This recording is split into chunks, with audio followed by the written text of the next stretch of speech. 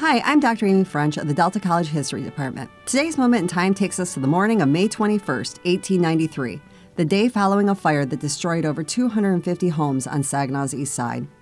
A cloud of thick, dense smoke hangs over what had been a vibrant neighborhood. Under this pall, all that remains are piles of ashes and the outlines of foundations and chimneys. In the days that follow, the headlines of the paper proclaim, "Saginaw will rise grandly out of the ashes." And Saginaw is abundantly able to care for those who have been made destitute by the disaster, and she will do so. No outside assistance will be asked. These grand promises will be difficult to fulfill. Although Saginaw had been the lumber capital of the world less than a decade earlier, in 1893, it is a city struggling to reinvent itself. The great pine forests surrounding Saginaw have been depleted, and without timber, the community's main industry is gone. The region is losing population, and its recovery after the fire will be difficult. The fire started in an abandoned sawmill on the northern end of what is now known as Ojibway Island.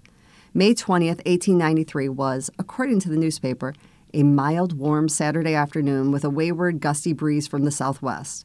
For weeks, no rain had fallen, and in corners and nooks lay the crisp, dry leaves and shavings, the accumulated debris of the long winter. At 4:50, this fitful wind, now grown to a fierce gale, carried a spark to the dismantled premises of Samplin Camp on the middle ground south of the Bristol Street Bridge. Within minutes, strong winds carried embers into the residential district. Fighting the fire seemed an impossible battle. "One might as well have tried to stop the tide of the ocean," said one paper. As the blaze grew into magnitude, it was feared that it would reach the business district or even the northern city limits. Fire departments from Flint and Bay City were summoned. Sending equipment and men by train, the additional forces were aided by a decrease in the wind, and firefighters were able to bring the fire under control. In less than 3 hours, over 250 buildings had been destroyed, though. The total included over 230 homes and several major factories. On the morning after the fire, plans were already being circulated to assist people affected by the disaster. At a meeting held that evening at City Hall, it was decided to refuse assistance from other communities. Pledges were made. Churches and social groups held fundraising events. Within a short time, thousands of dollars were raised and immediate needs addressed. However, for those who had lost their homes and did not have adequate insurance, this provided only short-term help.